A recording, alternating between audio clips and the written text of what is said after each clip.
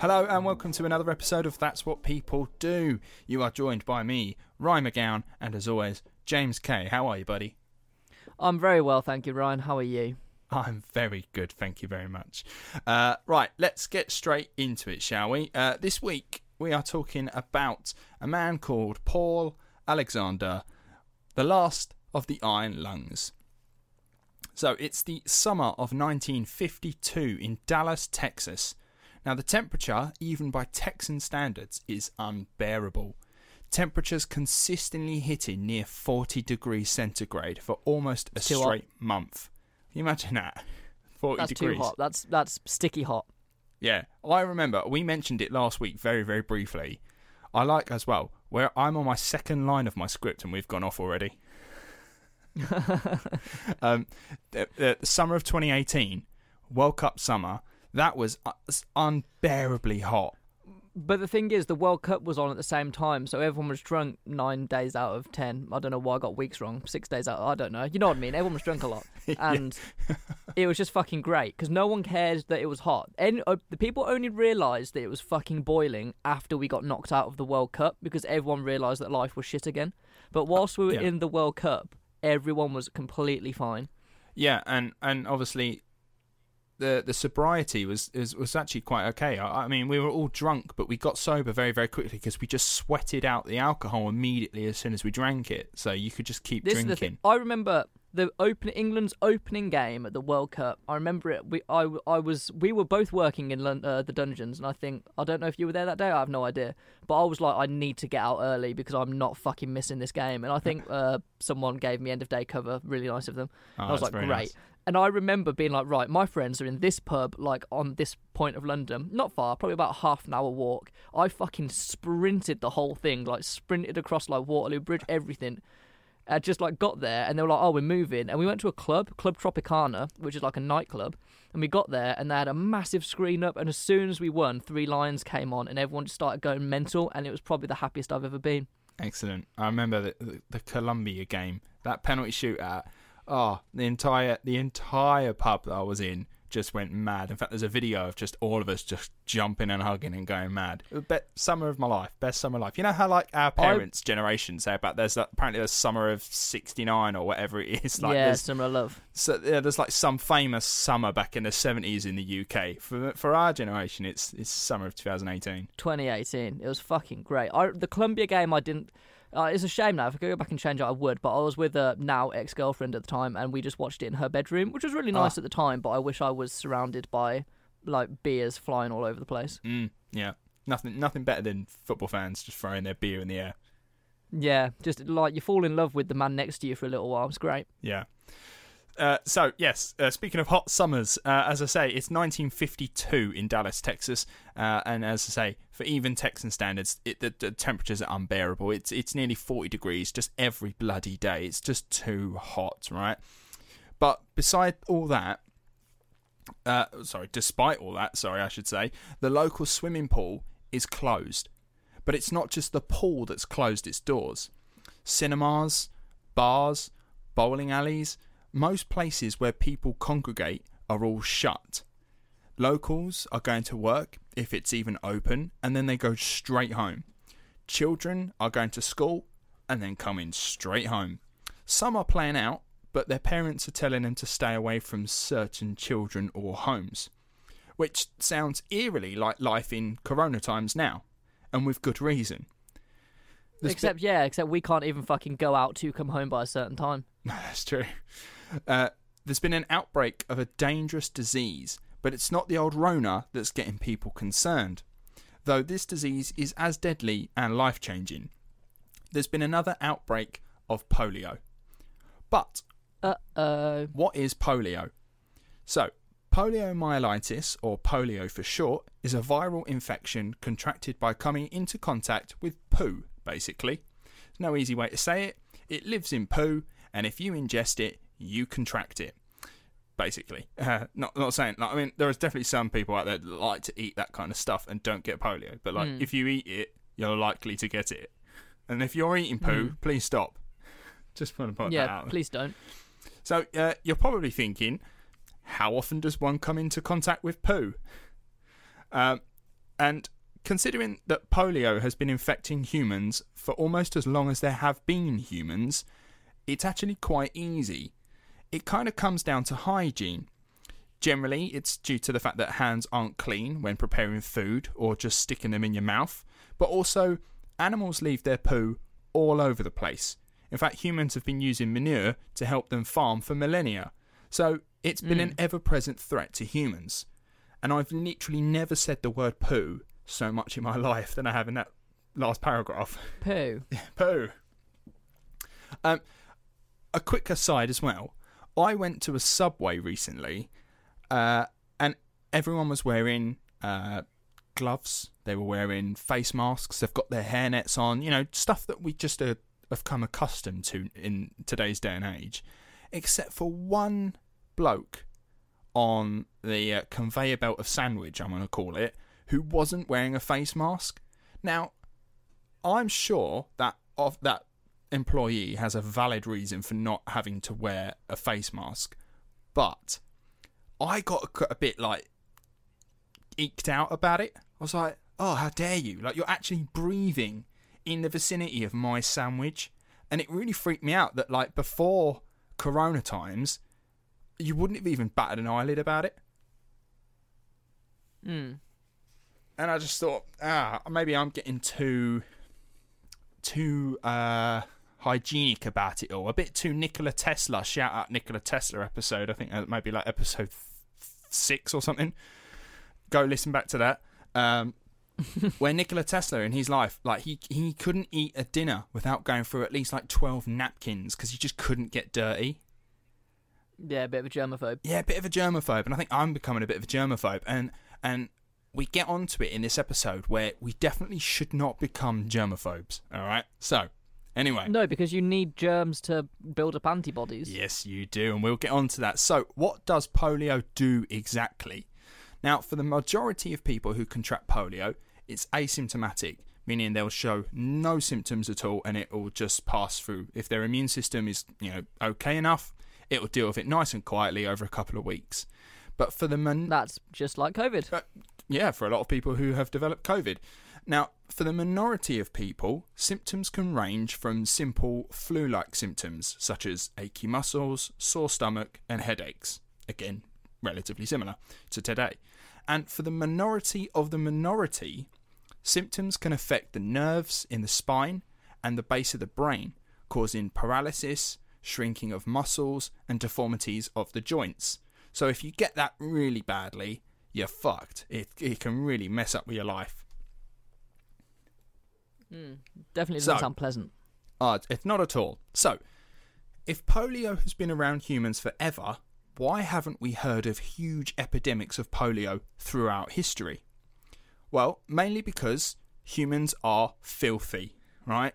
Arguably, one of the cleanest societies in history were the Romans, and I think that's fair to say. And even they shared a sponge on a stick to wipe their asses with in public toilets, and coughed and spat in public baths. So, for the most part, humans caught the polio virus early on as a child, and like the majority of people that caught it, it passed without causing any major issues, right? But there are some that it affects more than others, of course. In history, we see images of people with deformed limbs, particularly the legs. Even 32nd President of the United States, Franklin D. Roosevelt, was wheelchair-bound, losing the use of his legs after contracting polio. But for the most part, the polio virus was just another in a group of viruses that humans just, naturally caught in their lifetime. It's a bit like chickenpox in a way. It's almost like a rite of passage, Have you ever heard of like chickenpox parties? Yeah, you get everyone infected at the same time because you want your kids to get chickenpox when they're young, because if you don't, you get it when you're older, it can have really damaging consequences. Exactly. Like, it can really affect fertility. Exactly. For most humans, they develop chickenpox as a child, they get over it pretty easily, and it's not that life-threatening. If you get chickenpox as an adult... Yeah, it's just a bit itchy, but if you get chickenpox as an adult, oh man, that shit can kill you. Yeah, it's weird, isn't it, how children are, like, not as susceptible to certain things. But then you get some people that are, like, have chickenpox scars for their entire life. Yeah, I mean, yeah, sometimes it's just an unfortunate side effect of it all. So, anyway, that was until around the 20th century when, weirdly, we all got too clean. So, it wasn't perfect, right? But toilet paper in the UK didn't come around until the 1870s, meaning that people wiped their asses with old newspapers if they wiped their asses at all. Before then, they must have had itchy bottoms. Oh, I must have had itchy bottoms, yeah. But you know, around the 1870s and onwards, people, you know, began to start wiping their asses a bit more. They would clean their hands a bit more, and bathing became cleaner.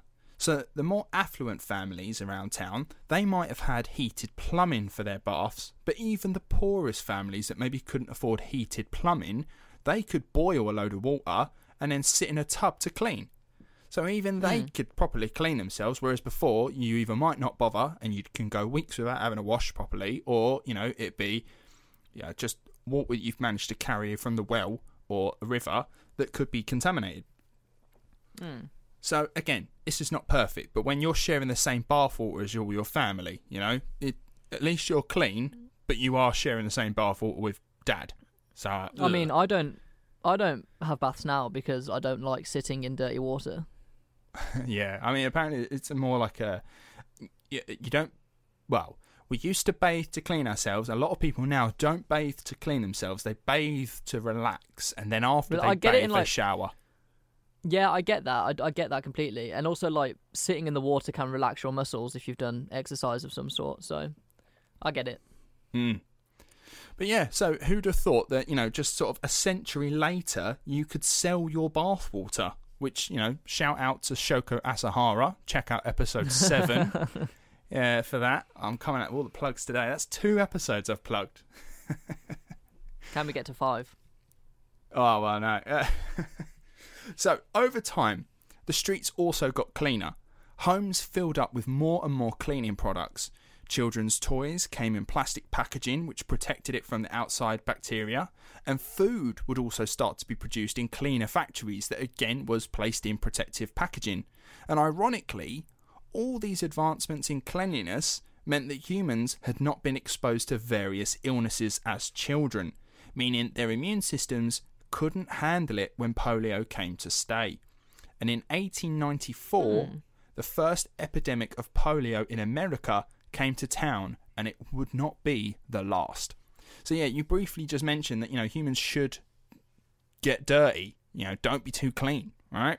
This is the thing with, like, the current generation as well, because I think our generation would probably the last of go outside, play football, roll around in the mud, go out until like all the hours playing with your friends outside. Whereas like the current generation of kids are inside on technology. They won't be like out there with as much dirt and grime and germs as we were. So obviously we're still like mollycoddled in terms of like germs and stuff to those a century before, but I think the kids nowadays have a real problem. Yeah, so I spoke to my mum about this episode the other day.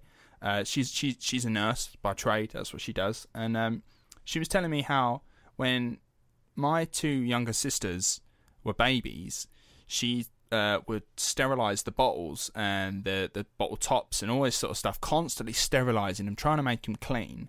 And then my nan said to my mum, "What are you doing?" She went, "Well, I'm just trying to sterilise them." She went, "Why?" Because they've just been crawling all over the floor for the last 2 hours, just picking up and eating everything that, like, you know, they're just crawling all over the floor, getting dirty. So what are you gonna? What's the point in sterilising the bottles? She's like, "Oh yeah, true. All right, good point." And she kind of like didn't do it as much, and you could suggest that it gives them a better immune system by having to deal with this bacteria. Yeah, I suppose the initial thought process is you want everything to be clean because you want them to be immediately okay. But like, if your kid gets a cold, that's okay because then they build. Obviously, you can't build up antibodies against a cold because it mutates so much. But you need to build up the old antibodies, which is why some people have I think it's a dumb argument, but some people have the argument that we shouldn't have lockdown and we should just kind of have survival of the fittest with COVID. Like, if you get it and survive, fair play. But I think it's a bit too nasty for that because then you would see a hell of a lot of people die. I think when it comes to like common colds, like, go crazy. We'll never get rid of it. But with something like COVID, I think measures were right to be put in place. Yeah, to a degree, yes, I'm sure. I mean, the whole herd immunity argument is, philosophically speaking, an interesting one. But then I like to think that if herd immunity was happening, we would have saw the fucking benefits at some point. We wouldn't have had the, I don't know, December, January spike, because surely everyone should have contracted it at that point.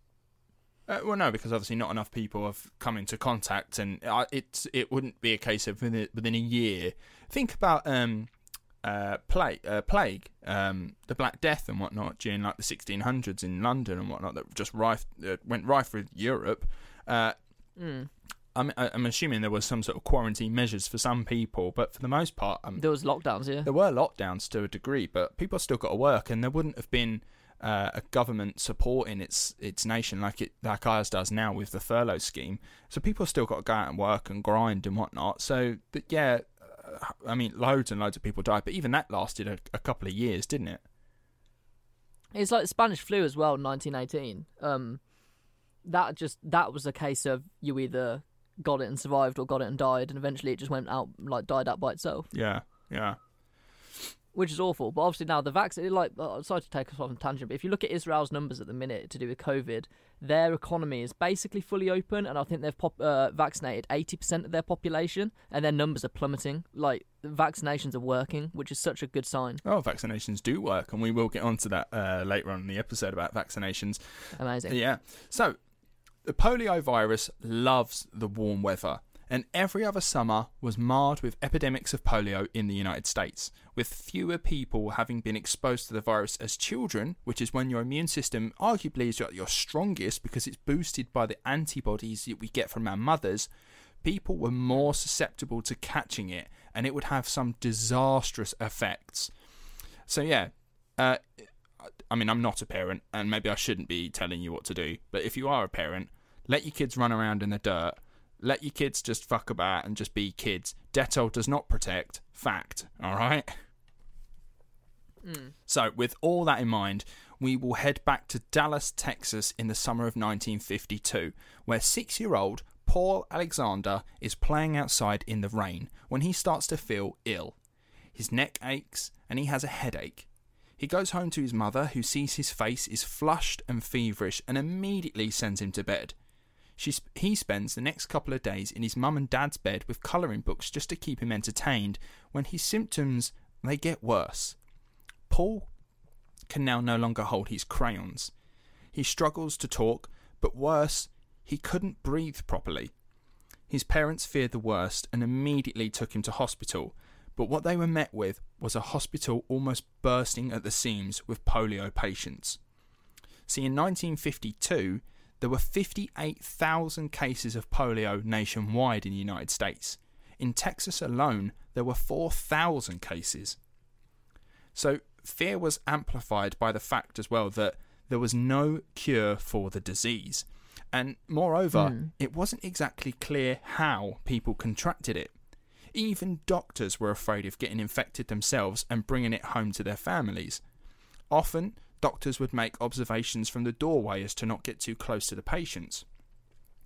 Paul and his mother were left waiting to see a doctor surrounded by sick children. Eventually, a doctor looked over young Paul, but gave his mother a damning verdict. There was nothing to be done for him. He wouldn't survive. The doctor then left Paul, barely breathing, on a gurney in the corridor, while his mother stood there, stunned by his assessment. Now, his mother's inability to move would inadvertently save him. See, another doctor, assuming that they hadn't been seen, stopped by to look over the child and immediately picked him up and ran him to an operating theatre to perform an emergency tracheotomy, which is where they like cut a hole into your throat straight into your breathing windpipe, and it helps you breathe, because the polio virus was causing some fluids to build up in his lungs. That's why he couldn't breathe properly. Right. So, a few days later, Paul woke up but couldn't move his body at all. He was breathing, but it wasn't him doing it. Air was being pushed into his mouth and then forced out, and there was a mechanical wheezing sound echoing around the room. He was encased in a butter yellow metal tube, his head the only thing outside of it. Looking around, he could see rows of butter yellow metal tubes of various sizes around the room. He couldn't talk because of the tracheotomy, but he could hear the sound of children in pain. Nurses walked up and down the aisles giving aid to them where they could. Paul was in an iron lung, and it was the only thing that was keeping him alive.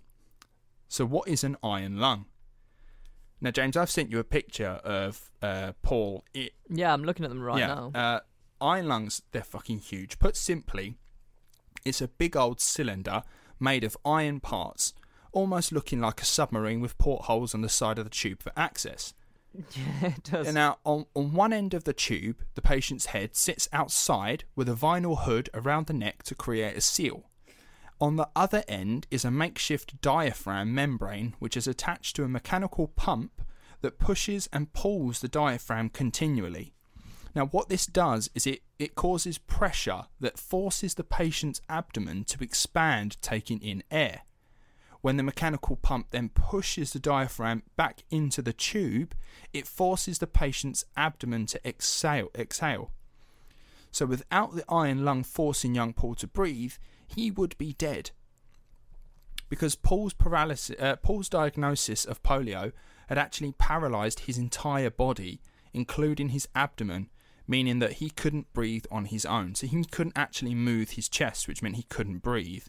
The only thing I can kind of liken it to, having not been in one myself, you know when you go swimming and you go swimming right down to the deep end and you try and see how deep you can go and you feel that pressure on your chest. That's kind of what the iron lung does when it presses in. It forces your chest to sort of push down, and you then breathe out.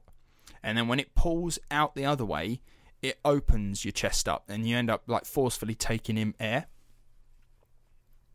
The only weird thing about it is obviously it affects how we talk. So like right now we've been talking for like 20 odd minutes or so into the episode now. And breathing for us is just completely unconscious. Like I'm not aware of when I'm doing it or even necessarily how I'm doing it. But as I've just said that sentence, I've breathed out. And then before I started this one right now, I breathed in enough air that I can now get through this sentence. Whereas if you're in an iron lung, particularly for Paul, who's not breathing on his own accord, you can only talk when you're pushing air out through your vocal cords, out your mouth. You can't talk when you're breathing in.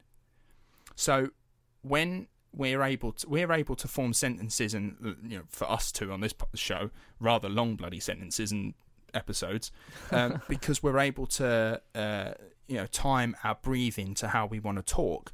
Whereas, as I'm probably going to sound stupid now, but when the iron lung is pushing air out, you can have a normal and then you'd start to do that because the machine is working on it's pushing in like every couple of seconds, almost monotonously. It's just doing it. Whereas we can manipulate our breathing to how we want to say a sentence, whereas he can't. So he'd be talking and then he can carry on talking. Yeah, it makes sense. Yeah, I get you. So his sentences will kind of be broken up. Yeah, they would be, yeah. So yeah, now Paul is in an iron lung. Obviously, there will be a picture of an iron lung on our social media if you want to have a check out what it looks like. It's quite weird looking. It's massive. It's like a kind of a. It's not like a coffin. I think a submarine, like you said, is a good analogy of it. It's so strange. It's fucking just go and have a look. Go and have a look. So, for over a year, Paul would lie still in his iron lung, unable to talk thanks to that life-saving tracheotomy he received. Often, he would lie... Just while we're here, shout out to that fucking doctor. Like, the first doctor was a dickhead, but second doctor, well played. Yeah. The first doctor was a bit of a dick. He saw the child and was like, look, I've got so many fucking patients around here that I can help, and this one I can't. And then the other doctor was like, I don't care about that. This person, regardless, deserves a chance, and gave him absolutely. That one. Yeah, and that's the mindset a doctor should have. Absolutely. Well, we'll come on to some of the opinions the doctors have during this era. So, because obviously Paul can't talk at the moment due to the tracheotomy he got on his neck that saved his life, often he would lie in his iron lung for hours just in his own mess, since he couldn't tell the nurse that he needed to relieve himself, and obviously he would only get cleaned up when the nurses did their rounds, so that's not very nice. His parents would visit almost every day, but eye movements and blinking could only express so much for Paul. Now, Paul and the other children on the ward, they would try to entertain themselves as much as they could, obviously being stuck in an iron lung. They'd pull faces at each other and whatnot, but, for the most part, Paul's existence was a mundane one, and even a bit of a sad one. In an interview, Paul Alexander said that you tried to make friends, but you kind of didn't want to, because you'd make friends one day and then they died the next due to the polio. So it's a hard one. Now, in time, Paul actually would recover from polio, but the damage done to his body was irreversible. He was paralysed from the neck down and couldn't breathe on his own. That sucks for like a 6-year-old. He's 8 by this point. But yeah, he would spend the rest of his life in his iron lung. So Paul, now 8 years old, and being 8, this is incredible, he would have an adult sense of his own life and his own mortality to a degree. He's I'm 8 and I'm just stuck in here now. And you just sort of, you grow up so quick, right? So he knew that his life would never be the same again. He even heard doctors doing their rounds say that he wouldn't live long. And some even said that maybe he shouldn't be alive at all, considering how his life was going to be going forward. They had this. There was an undercurrent in the United States at the time that disabled people need not be seen in general population. In fact, there were institutions for them to live in. But Paul's condition was so serious that even drastic thoughts from some wondering if it would be worth living at all in his case were going around. Yeah. So as you were saying, like all doctors, should think like the nice one that we saw, but quite a lot of them were thinking that's not a life to live, and they probably themselves wouldn't have taken him in for that emergency operation. It's quite sad. It is very sad. Every life's worth living. Yeah. Now, this attitude gave Paul a natural dislike to medical professionals.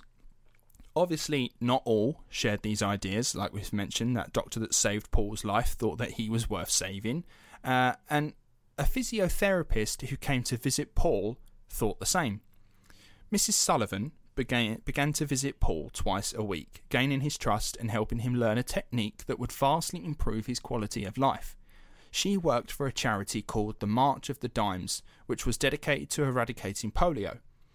Now, she began to teach Paul a breathing technique called glossopharyngeal breathing, or as Paul would call it, frog breathing, since it involved opening the mouth and making a gup noise. I've watched a video on this, how they do it, and I've even tried it myself, and it's very, very difficult. Doing this, it traps air in the back of the throat, which can then be swallowed, allowing him, in a way, to breathe on his own. It's like a very, very, very basic rudimentary breathing technique. And so in this video, a physiotherapist, she sits there with the patient, and she basically make the gup noise, but try to not make as much sound as possible. So, obviously, he's not going to be breathing, so he can't necessarily make the noise, but it's like a noise. And that noise, somehow, it allows the tongue to flatten and air to get trapped in the back of your throat. And then when you do that like 20 times, and then you swallow that air, and that you right. Basically it's a consistent. You have to keep doing it just to sort of get enough oxygen in your lungs. But it's hard. It's so hard. And initially, Paul found it really, really hard. In fact, he almost gave up and was like, I can't do this. This is just too difficult. But Mrs. Sullivan promised him a puppy if he could breathe without the iron lung for 3 minutes, which is a pretty good incentive there for an 8-year-old. And it worked. Yeah, for sure. Yeah, it totally worked. Paul mastered the frog breathing technique. It was hard, though. Like I say, he can't do it for too long. A few hours when he's at his best, because it's constant work, like to get that air into your... Yeah, it sounds tough. Yeah, it looks so hard, and kudos to anyone who can do it. But yeah, Paul could do it to the point where he could actually get out of his iron lung, for a couple of hours a day, which was great. I imagine, like, just be laying there constantly, not able to move, and then to get out and sit in a chair and be able to, like, you know, have a different perspective rather than the ceiling for a while. Now, naturally, he would have to sleep in his iron lung since he couldn't breathe unconsciously. But it did mean that, you know, he could get out of the iron lung from time to time. Now, Paul's parents, they rented a generator and made the decision to bring him home. The journey was apparently a nerve-wracking one. What they did was they rented a truck to then put him in his iron lung in the back of it, and the generator would then be on side, constantly running to keep him alive. And apparently that journey home was just fucking, honestly, nerve-wracking in case that generator kicked out at any moment and they're in the truck on a road, on a freeway.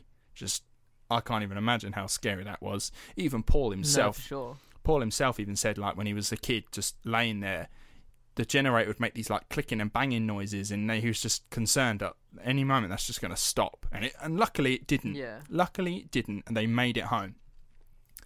Paul's bedroom was basically converted into the living room. He lived in the living room, and his parents actually decided to sleep in the living room alongside him at all times. And over time, learning to ignore the mechanical wheezing of the iron lung, they began to see it more as like a soothing noise, because it's just constant rhythmic noises all night, and it become like white noise. Yeah, and a generator going all the time, and eventually, like, they began to see it more of a noise that it's more of a comforting noise. That noise means their son he's still alive, he's still breathing, and that's enough. So yeah, it became a kind of a nice noise for them to a degree. So since Paul could spend time out of his own iron lung for a few hours, his parents timed it so that he could sit in his wheelchair in the front garden while children were coming home from school. They would wave at him, they'd come talk to him, they'd push him around in his chair, play with him as much as he could. And that was really, that meant a lot to Paul. He said that was quite nice, stimulating for me as a kid, like my mind. It was good enough, like he could talk by this point, so he recovered from his tracheotomy, he could talk a bit better. But yeah, no, that was enough. Like that really did help somewhat. Although talking was a bit of a chore for him because he was doing his frog breathing technique whilst out of the lung. Yeah. So Paul might be permanently paralysed, but that didn't mean he couldn't have some enjoyment in life. He had some friends, and he learnt with lots of reassurance from his parents how to write and draw with his mouth. Again, I've sent you another image of young Paul with a paintbrush in his mouth, and right next to him is an image of a generic American Indian that he's managed to draw with just his mouth. Yeah, it's bloody good. It's bloody good, isn't it? It's better than I can draw with both hands. Yeah, same. So yeah, Paul, you know, although he can't run around and play catch and play football and shit, he can draw and write with his mouth, which is kind of cool. So he was determined to get himself an education. His parents applied for him to attend school, but, you know, this school initially rejected him. The school didn't see how actually it would benefit Paul to get an education, because it was like, look at the quality of life. What's he exactly is he going to do? Which is it's not the reason to not let him go to school. Why not? Just let him learn something. You know, he's not going to sit there and just vegetate all his life. He can learn something and, you know, improve his mind. Yeah. So the school was like, well, he can't actually attend school premises, so he can't learn with us. And it actually took over a year of arguing with the school to finally allow Paul to be homeschooled. They wouldn't even let him get homeschooled for a while. Right. It's ridiculous, isn't it? I mean, it sounds dumb. Because, like, why can't he be homeschooled? I don't understand it. No, I don't because get it either. They have no idea that, like, a cure wouldn't happen and it wouldn't be, like, fine one day or whatever. But yeah, just homeschool the poor lad.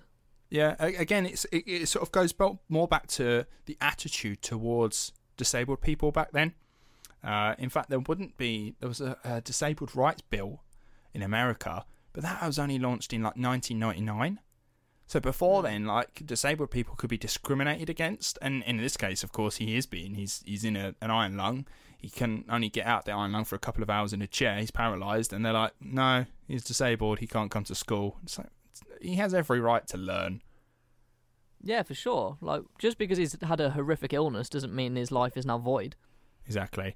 And he actually became quite a learned little boy. He read absolutely everything he could get his hands on. And by the age of 21, of course, it took a little longer for him because he has a few issues there. But at the age of 21, he actually graduated from high school with, I will tell you, straight A's. Except for one. He got a B in biology. Can you guess why? Could he not do some sort of like practical exam or something? Absolutely right. He couldn't dissect a frog. For fuck's sake. Yeah, so he got a B. And he, even later in life, Paul has expressed how pissed off that makes him. Even now, he's like, that really fucking winds me up. I actually can't do something, and you gave me a B for it. He's so pissed off because he literally got straight A's in every single thing except for biology. Yeah, that's so unfair. Oh yeah, totally unfair. But so the next natural step for Paul was college, or university for us. And why the hell not? He's a smart kid. He's graduated from school. He's got better grades than half the kids that actually attended school in person. So why not further your education? And he applied to the Southern Methodist University in Dallas. And would you believe it? He got rejected. And do you want to know why? Was it because of his iron lung? Yeah, the university expressed to Paul that he was, quote, as Paul puts it, too crippled. Well, at least they put it politely. Fuckers. Yeah, bastards. And naturally, Paul was devastated. He actually fought tooth and nail for 2 whole years. He called them again and again. He even showed up to the university in person to plead his case. And eventually, the university relented. But on one condition. Well, there were two, but one of them for now. I'm not going to say the second one. That main condition was that Paul find a way to get to his classes, that's a hard condition to like say to someone who's paralysed. You've got to find your own way to get to classes and then you can attend. Well, he managed it though. He managed to get there, and considering his condition, he had a relatively normal university experience. There were anxieties for sure, being the only disabled person on his campus. I mean, he even said that. He's like, you've no idea how nerve-wracking it is. Like, there was not a single disabled person on my campus. I'm the only fucker just turning up here. People are staring. And I'm like, I've got every right to be here as much as anyone else. Of course he does. Just because he's had an illness doesn't make it, like, yeah. Yeah, I mean, so he pushed through. He said, quotes, I'll just pave a way. I kind of thought of myself as representing a group. And kudos to you, man. Well done. Yeah, fair. I like it. So he still attended restaurants and he still attended the movies. He even met a girl. He fell in love. He got engaged. That was until he rang her house one day, and his now fiance's mother picked up the phone and threatened him and banned him from ever seeing her daughter again. And that's how his That's how his engagement ended, unfortunately, because the mother was did she not like fight for him? I don't know. I mean, he doesn't really go into it too much. He does say it was actually heartbreaking and a bit humiliating for him, and it took him quite a long time to get over it. But yeah, of course. Yeah, the mother was like, absolutely not. My daughter's not marrying someone who's paralysed and in an iron lung. She was like, I'm not having it. So you kind of get that. You kind of get a sense of the attitude of the general populace then. Yeah. Which, interestingly, like, I'm not trying to liken it to this, but it was a comparison that came up during my research. In Nazi Germany during the 30s and early 40s, there was the Action T4 phase thing that the Nazis implemented, and it was the euthanization of disabled people. Yeah, you're aware of it, right? And they were just that's kind of how they learnt to use gases and chemicals to like suffocate people, which would then be used during the concentration camps. Where they would have just like big fucking trucks turn up, attach a fucking hose pipe to the back of the truck, and kill disabled people in that way. And obviously that didn't last. It lasted a while, but it didn't last the entirety of the war, I don't believe. But yeah, like that attitude. Not that they ought to be euthanized, but the attitude of, well, I'd rather not be seeing them out and about, and why they got put in institutions sort of around that time. And the UK is not out of these woods as well. The UK definitely had a similar sort of attitude as well. It's just, yeah, it's difficult to people. I don't know. I don't know if they're like scared of disabled people because they don't know what to say, or like with his fiance's mother. It's just, I suppose, she was concerned that it would ruin the quality of life of her daughter. But then, did she ever ask her daughter, like, how do you feel about this? I imagine she wasn't that bothered. Her daughter sort of being early 20s, she was like, no, you do as I say once you live under my roof, probably.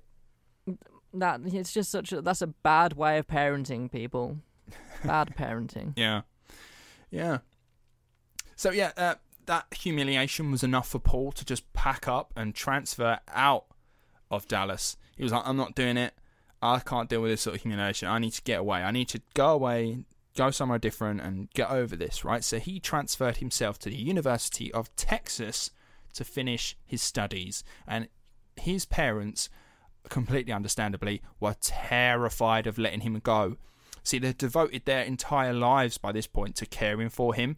There were actually nights where power cuts had stopped the generator keeping his iron lung working, meaning that obviously he can't breathe. He will die, potentially. Like it's only so long he can do his frog breathing technique. So his parents would take turns to manually pump his iron lung for him for literally hours on end, waiting for the power to return. And there was even a couple of cases where, I mean, there was quite a few power cuts going on around this time, like Texas, and not so built up certain areas, infrastructure maybe not being there right. His parents would obviously take turn to pump, but sometimes they even got the neighbours, like the neighbours would come round to help out as well, and they'd just take turns pumping this generator to keep it going. I think that's really nice. Yeah, for sure. I think that's really nice that they absolutely. do that. So naturally, their parents were like, oh, we're really anxious about you going on your own. You're not got us there to sort of help look after you. But he was determined to go. He's in his like mid-20s. He's like, listen, I want a wee bit of independence, Mum and Dad. Like, I can do this. So he went off to the University of Texas. He hired a carer to help him, but the carer never turned up. Right. Yeah, so you're thinking, how the fuck's he done that?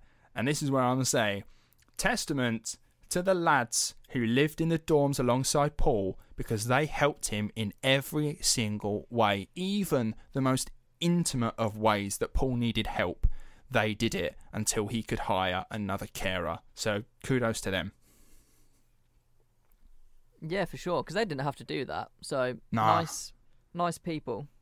Nice lads. Could you imagine your dorm guys, like your flatmates at university first year, like, you know, having to help you clean yourself and whatnot? Because I know mine wouldn't. No, I could barely get them to wash up their fucking plates, so no.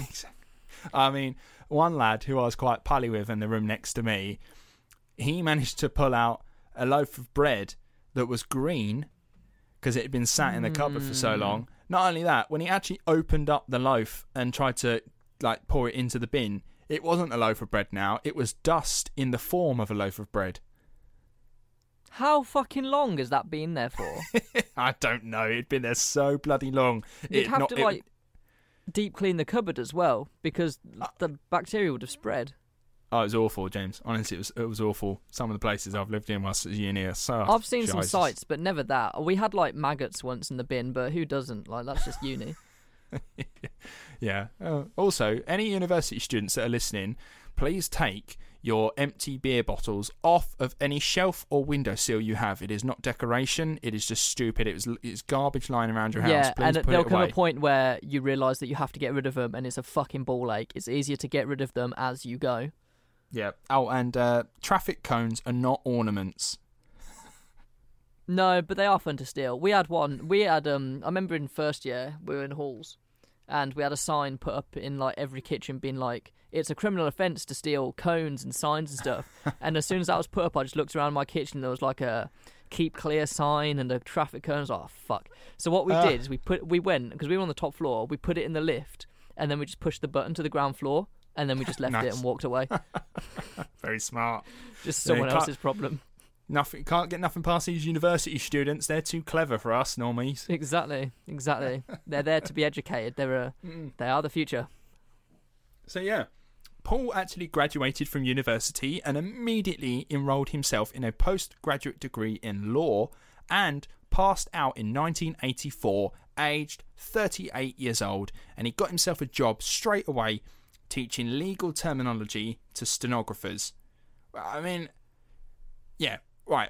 2 years later, he then passed the bar exam, which is how like you become a lawyer, and was officially made a practicing lawyer, which is not bad for a lad in an iron lung who was left for dead on a gurney aged 6. He was left for dead on a gurney. Yeah, he was. That's what I'm saying. Like, it's not bad for a lad who was left on a gurney to die. Oh, yeah, sorry, yeah. Yeah. Yeah. At the age of 6, a doctor declared him dead, and now he's a lawyer.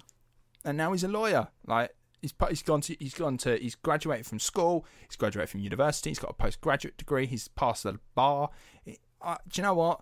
If you were that doctor, you'd want to show up to his house, wouldn't you? You'd want to show up to that doctor's house and be like, do you remember me?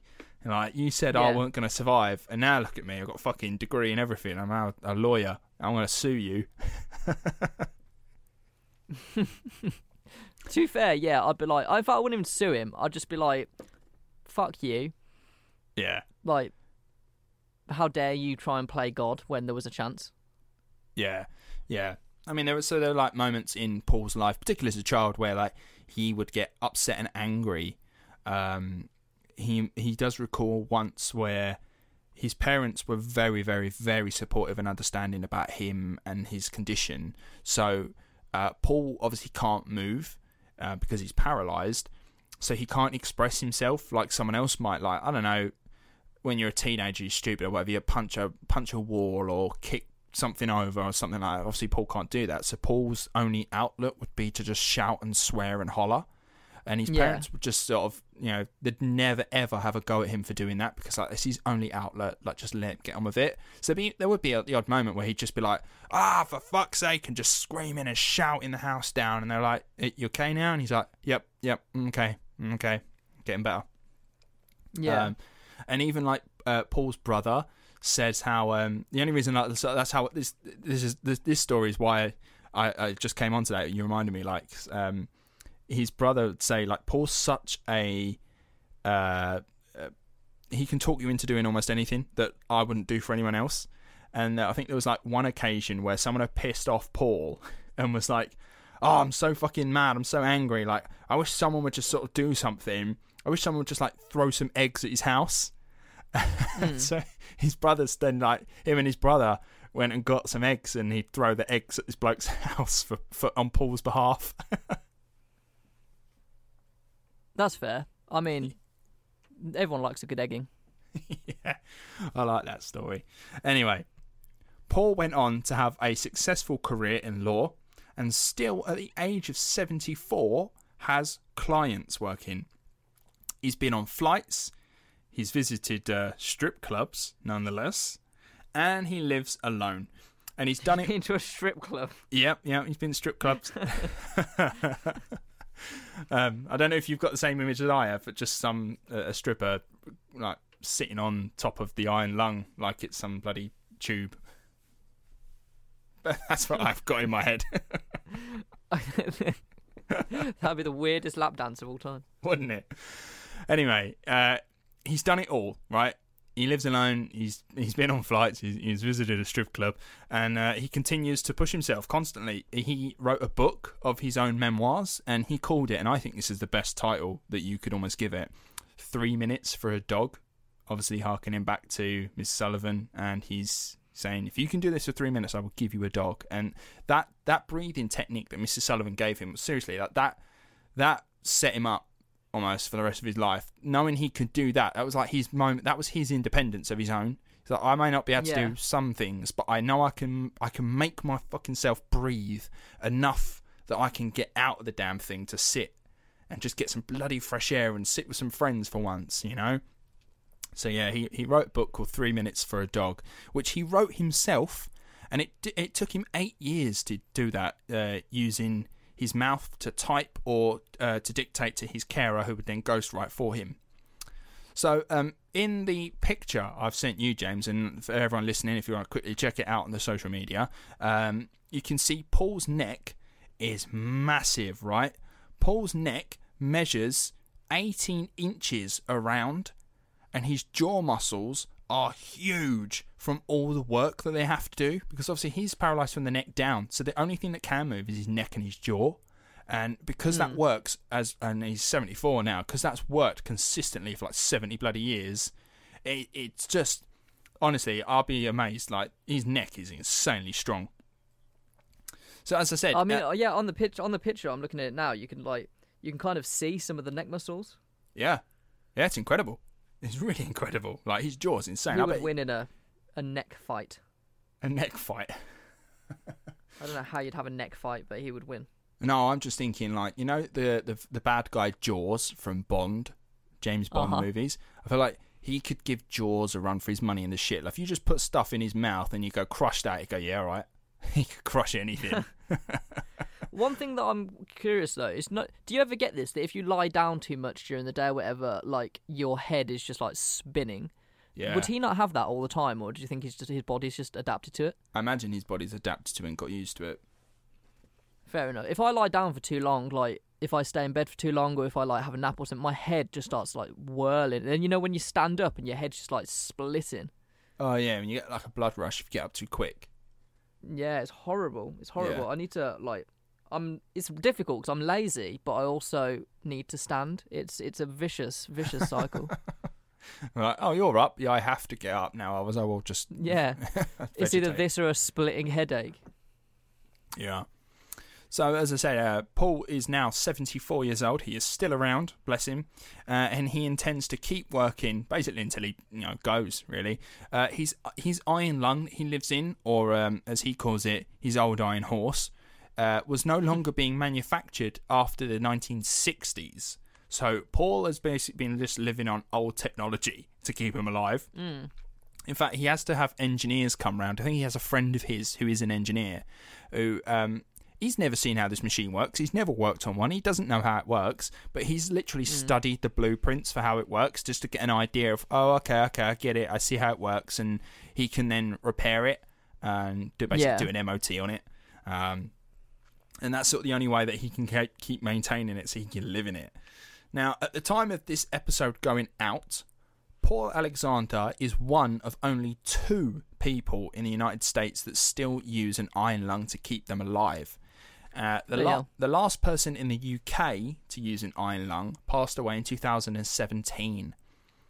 Now, you might wonder why still use an iron lung when they've been out of manufacture for over 50 years. I think this is what most people bring up. Yeah. Simple answer is, that's just what he's used to. He's comfortable in it. He doesn't know anything else, really. He's not really that fussed about trying anything else. So nowadays there are smaller ventilators, obviously famously used during COVID at the time. There are ventilators that can help you breathe.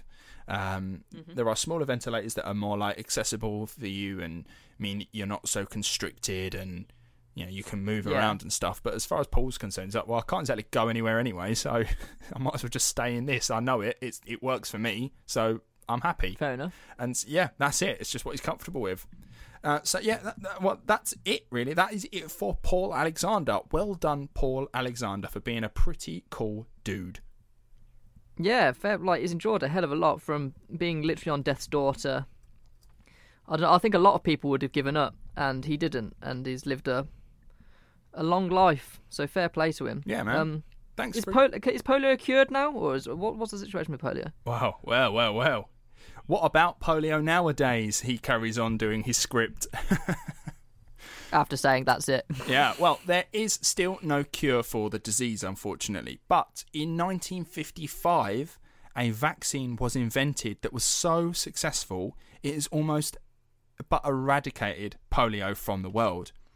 So in the UK, at least, it's actually part of the NHS routine childhood vaccination programme that every child has free access to.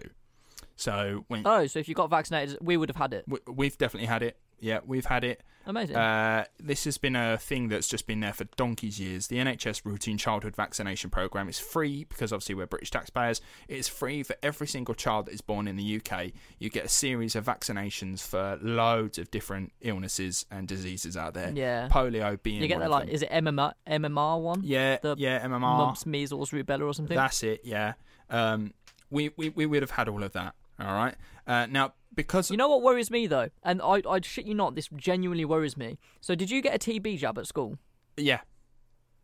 Yeah, right, okay. So you did, the year above me did, my year didn't. They were like, oh no, TB's gone, you don't need to. The year below me, oh no, TB's back, we better start vaccinating people. What the fuck? I haven't had a TB jab. I mean, you can still get one if you're that concerned. I could, but like for some reason my year group were just like, nah, you'll be fine. We're just like the tuberculosis fucking guinea pigs. I live in fear, constant fear. Well, on that, so because of this NHS routine childhood vaccination programme, polio in the UK specifically is very rare, and in the United States as well. But similar to how the cleanliness of the 20th century increased the likelihood of contracting the disease, more and more people are growing up in a world where deadly diseases aren't a thing. See, there hasn't actually been a case of polio in the United Kingdom since 1984. So because of this, good going, lads. Because of this, there are a generation of people who have never seen firsthand what kind of diseases our vaccinations actually protect us from. And they've now begun to believe that there is a conspiracy afoot or that they are useless. And it's potentially very fucking dangerous, which then obviously leads on to what you just said there, where they were like, well, TB is really not so much a thing anymore, so we're not going to vaccinate you guys. And it's like, yes, but the reason it's not a thing anymore is because we get vaccinated against it. If you don't vaccinate people against it, they're more likely to get it and it will come back. Yeah, exactly. Exactly. And this is my final point on the episode, is we live in a world now where I have no fucking clue what polio was before I researched this episode. I've spent literally hours learning what polio is, what it does, how it affects you, XYZ, right? Yeah. Paul Alexander himself says in an interview, he gets clients turn up to him at his work and they're like, what are you in? And he's like, it's an iron lung. And they're like, what is it? And he's like, it helps me breathe. And why? They have no clue what it even is. And that's the scary thing. The iron lung is, I'm going to say when you think of, but obviously I and you and some of our listeners probably won't, but for a lot of people, when you say polio, you think of the iron lung. It's almost like it's the poster boy for polio, because without it, so many more people would have died. Yeah. And yet, as a generation like ours, I ain't got Scooby-Doo what that was. I couldn't tell you what it was, how it worked, nothing. No, not at all. So what you end up getting is a generation of people that think it's not that bad. It can't be that dangerous. It's not around anymore. It's fine. And then they'll decide, you know what, I'm not having those vaccinations. I'm not having my kids have that vaccination program that is free for everyone to have, that protects you from everything. No, I'm not getting my kids vaccinated. And then they get all the illnesses, and then they get the illness that then mutates and passes on to everyone else. And then all of our vaccinations are shit because your kid got that disease and it mutated so that it could get into me. And it's dangerous, man. Yeah. It's so dangerous to be an anti-vaxxer. It's so dangerous. Just because you may not have first-hand experience with like polio or MMR or any of these other deadly diseases that we have vaccinations to protect us against. Just because you've not seen how it works firsthand doesn't mean it doesn't exist and it's not dangerous. It is there for a reason. They're not trying to find out how you live or what your eating habits are, because I'm not being funny. You post all of that shit on your social media anyway, so if they want it, they can find it. They're not putting anything in your bloodstream. They're not giving you autism. You know, fuck off. Go get your vaccinations done. In fact, This is the thing, like, it's even now with the COVID vaccinations, people saying, oh, it's population control. I'm like, yeah, it is population control. Keeping more of you alive than would die of COVID. So, yeah, they are controlling the population. Exactly. If you want to know what actual population control is, look at fucking China when they said that you could only have one child. That's population control. I will point out that is not a thing anymore. Vaccinating you against a disease. No, they've got rid of it. But, like, I must admit, the world is overpopulated, for sure, and I'm a firm believer that Mother Nature every now and then will fight back, like it has done with COVID, like it has done with pandemics. It's all because of how we interact with animals and nature, but we won't get into that because I'll go on a veganism rant.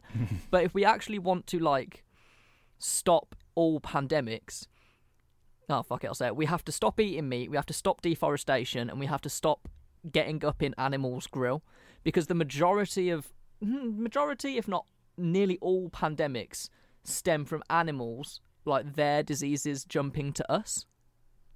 Yeah. That's generally how it starts. And all this bullshit of, oh, COVID started in a lab. No, it fucking didn't. Like, it fucking didn't. That's just a wild conspiracy theory that people want to believe because it's been a shit year. It has been a shit year.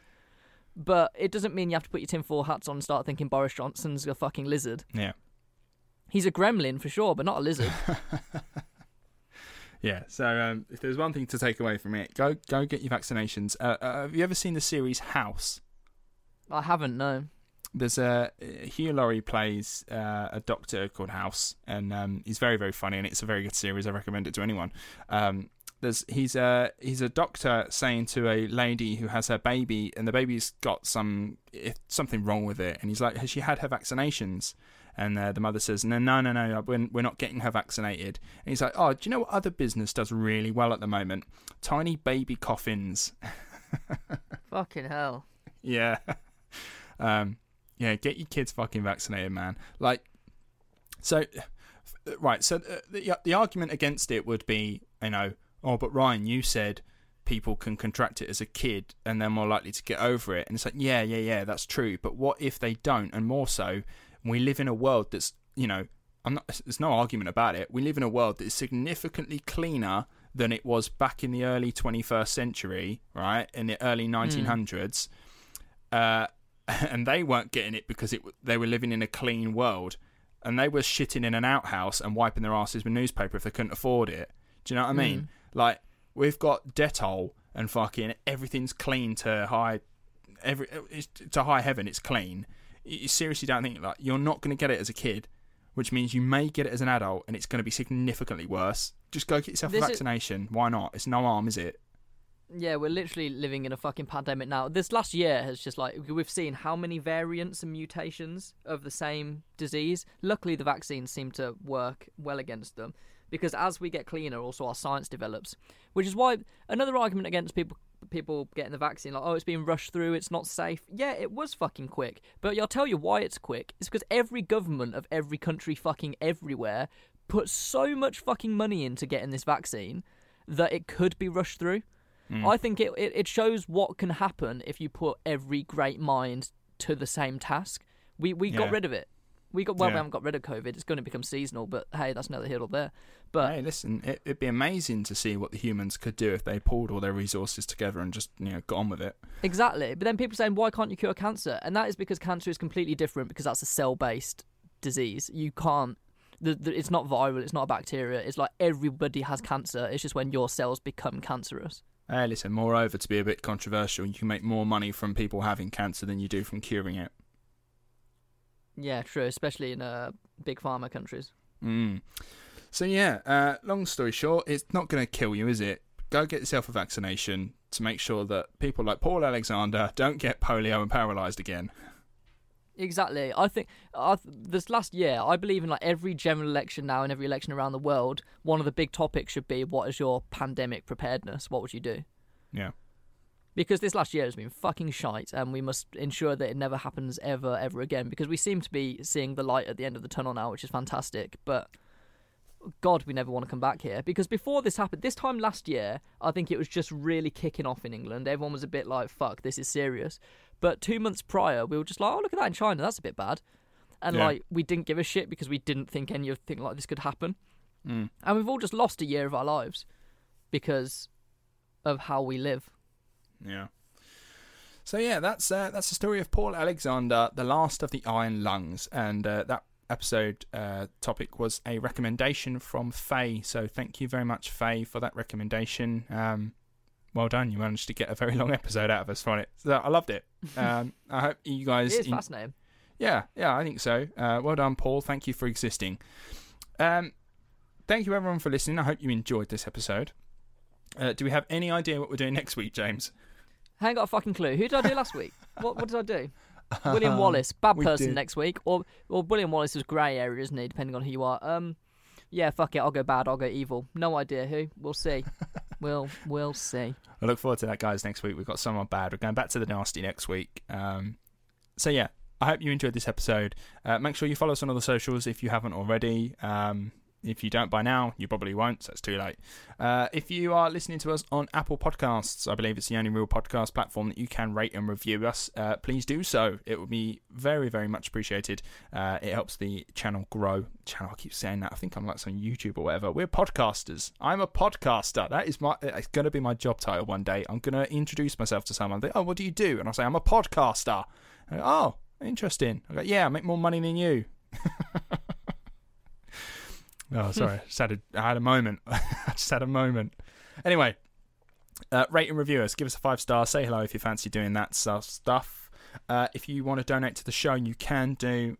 You can find a link to our Ko-fi page on our all of our social media, basically.